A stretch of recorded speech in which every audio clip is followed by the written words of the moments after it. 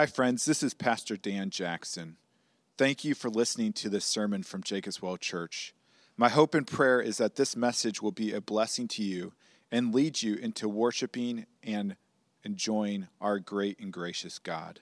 With that said, let me encourage you to use this message as a supplement to and not a replacement of a local church.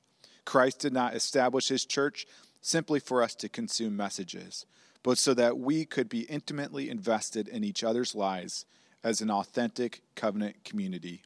Again, thank you for listening, and if you want more information about Jacob's Well Church, please visit our website at www.jacobswellgb.org. So I am not Dan Jackson, who is the great preacher. I'm not Jason Fullion, who has the great accent. So what is there left to take but David Gallagher, the great looking? Yeah, thank you.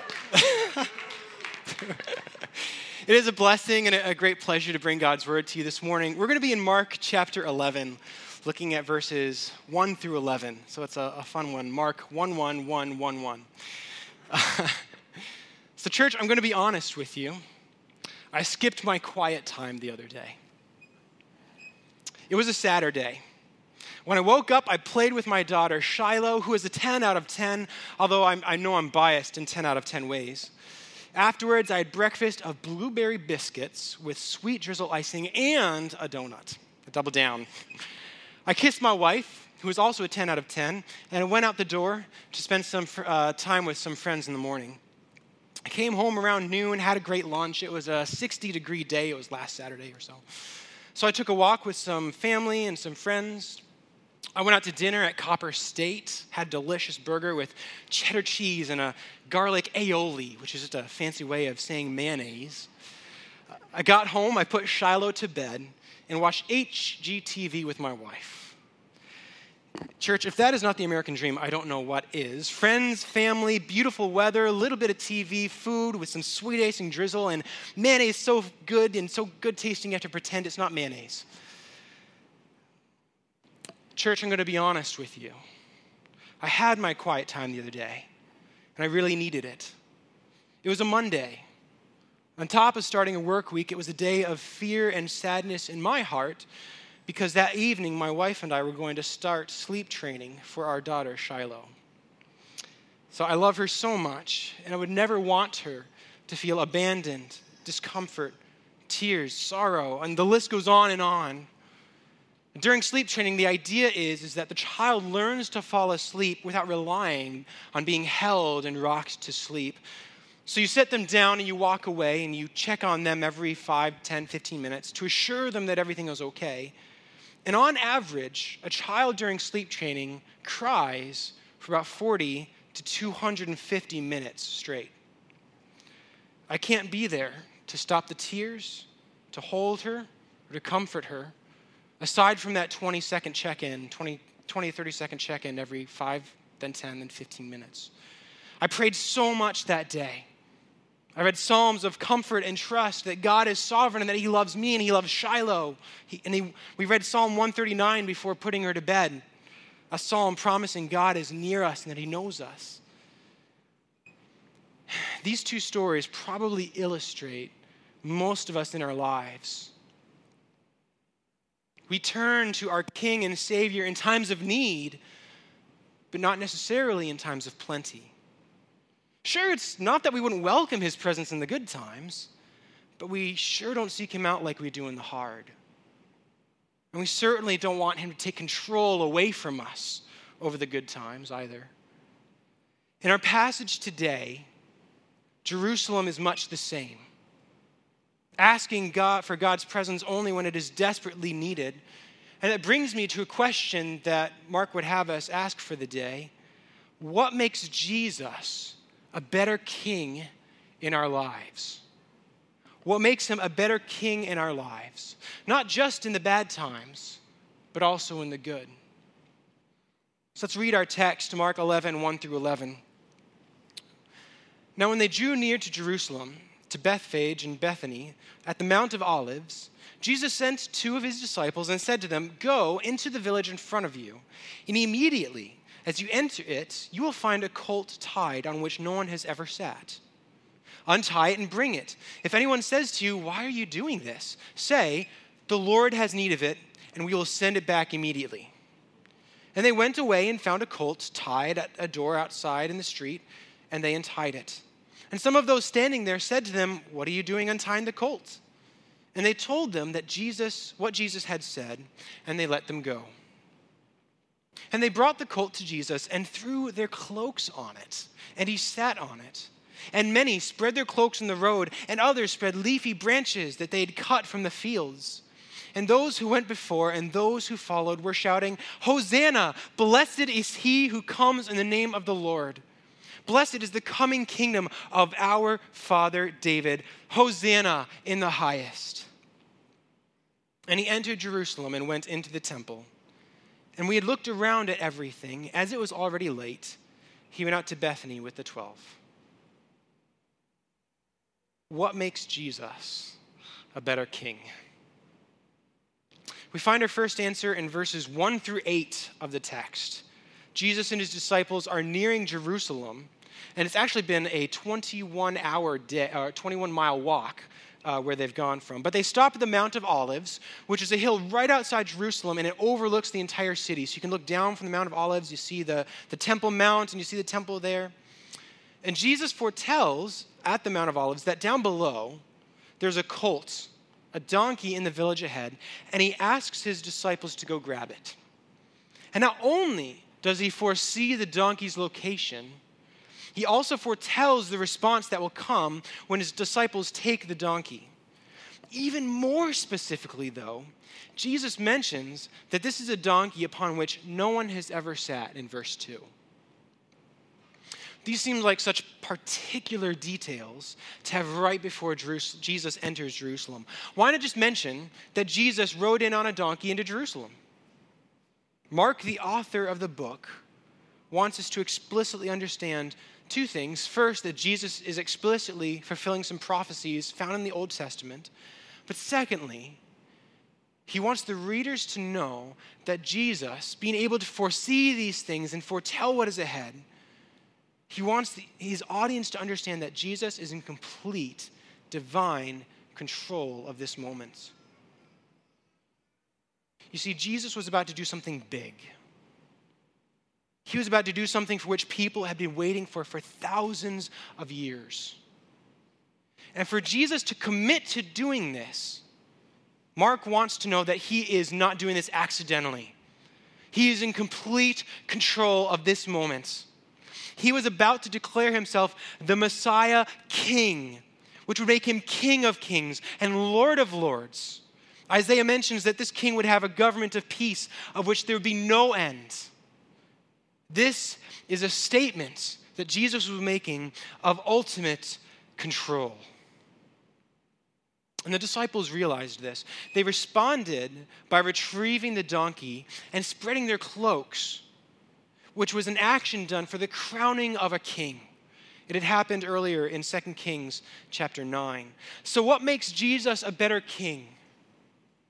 He is in complete control of every moment. He is in complete control of every moment. I've been told that there are two kinds of people in the world. Those who can watch season 6, episode 12 of The Office, and those who can't. The title of that episode? Scott's Tots. At the beginning of this episode, viewers discover that Michael Scott, wanting to bring some control into the chaos of the world, made a promise 10 years ago to a group of underprivileged children that if they graduate high school, he would pay for their college tuition. It is now 10 years later. Michael Scott has been asked to give a speech to this graduating high school class of students receiving this incredible award. But of course, Michael barely has enough money to pay for the books of one student for one semester. The situation is completely out of his hands. And the episode is a grueling experience for me personally and for the viewers as they watch Michael writhe on the inside, standing in front of the children, having to confess his ability to give them diddly. There are a certain number of moments in filmography that I just have to walk out of the room from pain, discomfort, or awkwardness. Elf is one of them, actually. There's just too many awkward moments. But in this moment, in the office, this is one of those moments. I can't stay in the room. I am one of the second half of people in the world who cannot watch season 6, episode 12. Jesus is the anti-Michael Scott. He speaks with foreknowledge, and what he says will come true. Jesus makes a far better king and savior than Michael Scott. Praise God, because he is in control. Like the response of the disciples to spread their cloaks and claim Jesus as king, how might Jesus be a Lord and a king, not just of the bad moments in your life, but of the good? Does it cause you fear or comfort to know that he is a king with ultimate control? Here might be an indicator of the good things in your life not being surrendered to God. What can you think of in this moment that is precious and dear to you, that if you lost it, it would cost you everything? Whatever this is, this thing that is most important to you, it is probably something that you may not have wholly surrendered control to God. And when I say surrender, I don't mean lose it, but I mean entrust it to the Lord. I was thinking this past week about how hard it would be to lose my health and how hard it would be to lose it permanently. So this is something that even in the good times, I realize that I need to entrust it to the Lord and say, God, it is yours. So pause for a moment and think, in this coming afternoon and evening, what fear might you give over to this king to rule? Contrasting this, what exciting thing is happening this very afternoon? And you can say, Lord, this too is yours. At this point, some of you may feel you're at a crossroads. You may push back against this as it is honestly the opposite of our cultural norms. So much in our life is spent in an effort to gain more control, not less, and now you need to surrender all of it. But for you to consider having any belief in Jesus and any surrender to him and any semblance of your life, it must be a surrender in its entirety. There is no partial surrender to a king who is in complete control. The following quote is a longer quote by C.S. Lewis, but it illustrates God's sovereignty and kingship in our lives so well and its benefit to us. So bear with me as I read it. There must be a real giving up of the self. You must throw it away blindly, so to speak. The very first step is to try to forget about the self altogether.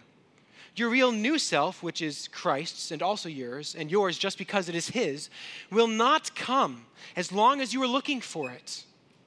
It will come only when you are looking for him. Does that sound strange? The principle holds, for everyday matters. Even in social life, you will never make a good impression on other people until you stop thinking about what sort of impression you are making. Even in literature and art, no man who bothers about originality will ever be original. Whereas, if you simply try to tell the truth, you will 9 times out of 10 become original without ever having noticed it. Lose your life, and you will save it. Submit to death, the death of your ambitions and your favorite wishes every day, death of your whole body.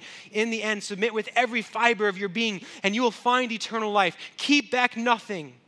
Nothing that you have not given away will ever really be yours. Nothing in you that has not died will ever really be raised from the dead. Look for yourself, and you will find in the long run only hatred, loneliness, despair, rage, ruin, and decay. But look for Christ, and you will find him, and with him, everything else thrown in. What makes Jesus a better king? He is in complete control. Praise God.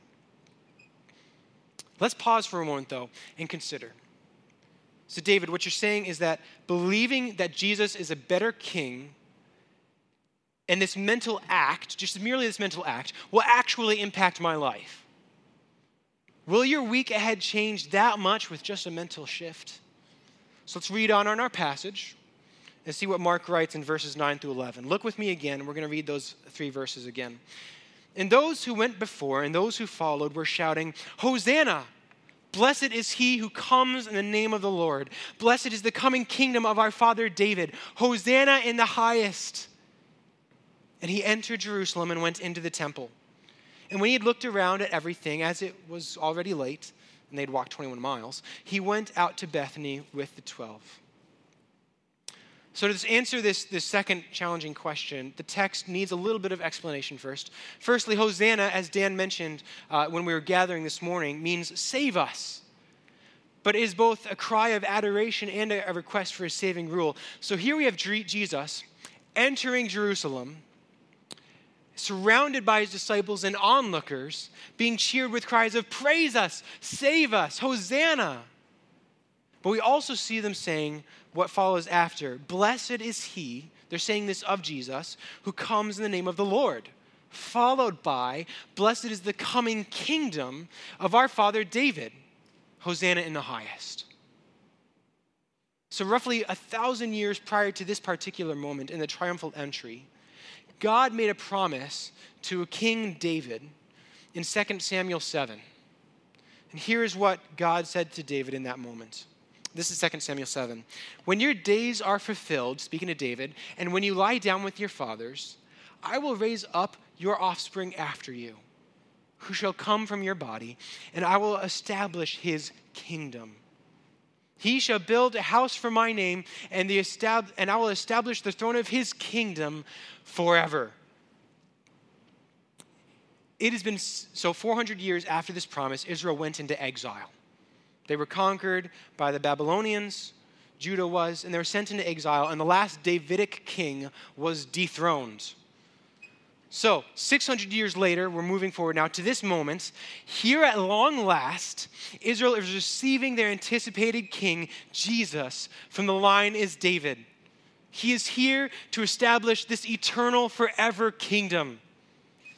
But this moment is loaded with irony, because Jesus is that long-awaited Davidic king and Messiah. He receives their recognition, but not according to their expectations. It is a different salvation, one not from the Roman government that they maybe had anticipated. And when a king enters triumphantly into a city, what building would he go to? The palace. But Jesus doesn't go to the Antonia fortress. He doesn't go to the palace of Herod Antipas, nor even the palace of Herod the Great. Verse 11 tells us that he goes to the temple. What kind of kingdom would he establish? Jesus went to the temple to say, I am here to establish a spiritual kingdom that would then transform the physical. Jesus came to establish a Davidic spiritual kingdom that this world needed far more than a physical government. He came to heal the turmoil in the hearts of man. He came to make a people his own. He came to remove the hearts of stone and give hearts of flesh. It is far easier to conquer the hands and heal the hands of man through a government, but it is far more challenging and impossible to heal in the hearts of man. And Jesus came to do both, but he came first to do it through the hearts. What makes Jesus a better king? He is the true Davidic king of a true spiritual kingdom. He is the true Davidic king of a true spiritual kingdom. Some of you may remember this, but I worked for 9 months in a car parts department for a dealership here in town. So naturally, I believe that I can fix anything as long as it's on YouTube, right? So that's the same as being a true mechanic, right? That's the same as having a car degree, Bachelor of Arts in Cars, the classic BAC. Anyways, one time I was trying to fix the brakes on my wife's car, Rondelay, and it's a simple job. So I look at the wheel, it's pretty rusty. I got a wrench out to take the lug nuts off, and for those who may not know, The lug nuts are the car parts that hold the wheel onto the car, right? They screw onto the tires and hold the wheel there. Anyway, so I jacked the car up and thankfully managed to get all the lug nuts off. They weren't rusted on there as I thought. All that's left is to take the wheel off. It's literally just the wheel in the car. I could just pull it off, right? And then I can get to the brakes. But the wheel refused to budge. So the way it was fitted on there, the rust had fused to the car of the wheel. So I tried WD-40. I tried an impact hammer. I laid down on the ground and just boom, with all my might, kicked it. I would illustrate it here, but that would look weird. I kicked it really hard. I hit that wheel so many times with my hammer in every location possible. It would not budge. So there's clearly only one option left. I had to drive the car without the lug nuts on it to shock the wheel loose. It's what any true mechanic would do, right? So with a small measure of hesitance, I hop in the car, I put it in reverse, and I'm in my garage, and I ever so slowly back up out of the garage. I make it out of the garage, I was just going straight, and the wheel still hasn't budged. But now I'm in the middle of my apartment parking lot, blocking traffic, so I quickly put the car into drive, turn the wheel, put on the gas, and ka-chunk. The car abruptly falls forward and slightly to the left as the wheel falls off. The story ends with me blocking traffic, jacking the car quickly back up, putting the wheel on, the lug nuts back on, and taking it to the closest mechanic down the road with a rhythmic clunk, clunk, clunk coming from the front left of my wheel. Just as me fixing my car by driving it without lug nuts on the wheel was not going to work, Israel's belief that a political king would fix all that was wrong in their life was not going to work. What my car needed was an actual, true mechanic. What Israel needed was an actual, true, Davidic spiritual king. Jacob's well. Jesus is your true and better king. He has taken his seat on the throne of his ancestor David, and he is ruling. We asked earlier, would believing that Jesus is a better king actually impact my life? You see, it would, but only if he came to be the true Davidic king. Only if he came not to transform your physical world by giving you more comfort, more ease, more pleasure, but if he came to transform your heart. Only if he came to rescue you from the power of sin and the power of death. No physical kingdom can fix the brokenness in your world as long as corruption still lies within your heart and sin and death remain unconquered. When you cry, Hosanna, I praise you, God, save me. From what are you asking God to save you? Do you do what I do? I cry to him saying, God, help me in this physical circumstance. Send me a savior. But what I actually need saving and rescuing from is not my circumstance, but my own sinful heart that is dissatisfied with my circumstance. James chapter 4 says, what causes quarrels and what causes fights among you? Is it not this, that your own passions are at war within you? And when this reality dawns on me, it is only then that I realize that this very thing that I need saving from, he's already sent the Savior to heal me from this. He's already sent the Savior to save me from my sinful heart. You may be sitting here, however, and you actually do need saving from your physical circumstance. Please don't hear me dismissing that. Your family feels broken. Your finances are in trouble once again. Your health is poor mentally or physically. Your loved ones are in pain and you are helpless to change it. Jesus as King in his first coming does not remove our suffering, but please do not despair. His promise of salvation is wider and broader than just the removal of your sin. His promise of salvation includes giving you his very self, his very life, and it includes a peace that surpasses understanding in these trials. And one day, the promise will come true in Revelation 21, where Jesus, our King, declares once and for all, behold, I am making all things new. But until then, until that moment comes, we are to be cautious, to not make the mistake of Jerusalem, believing that Jesus came to set up a kingdom only of the kind that we had envisioned. Theologian Michael Williams summarizes this well when he says, the kingdom of God is about salvation, the return of health, the removing of the corruption of sin, and restoring man in the entirety of his existence in the new heavens and the new earth, including his bodily existence. Church, will you look with me one more time at verses 9 through 10? Hosanna, blessed is he who comes in the name of the Lord. Blessed is the coming kingdom of our father David. Hosanna in the highest. Will you do something with me? Will you say that with me one more time in a loud voice? That verses 9 through 10, starting with Hosanna. Let's say that together. Hosanna, blessed is he who comes in the name of the Lord. Blessed is the coming kingdom of our father David. Hosanna in the highest. Jesus is your true and better King. He is in complete control of every moment. He has taken his seat on the throne of his ancestor David and has established a true and better spiritual kingdom. Amen? Amen. Let's pray. God, our Father, we thank you that you came to do so much more than establish merely a government or a physical kingdom, Lord. You came to do more than give us earthly comfort, ease.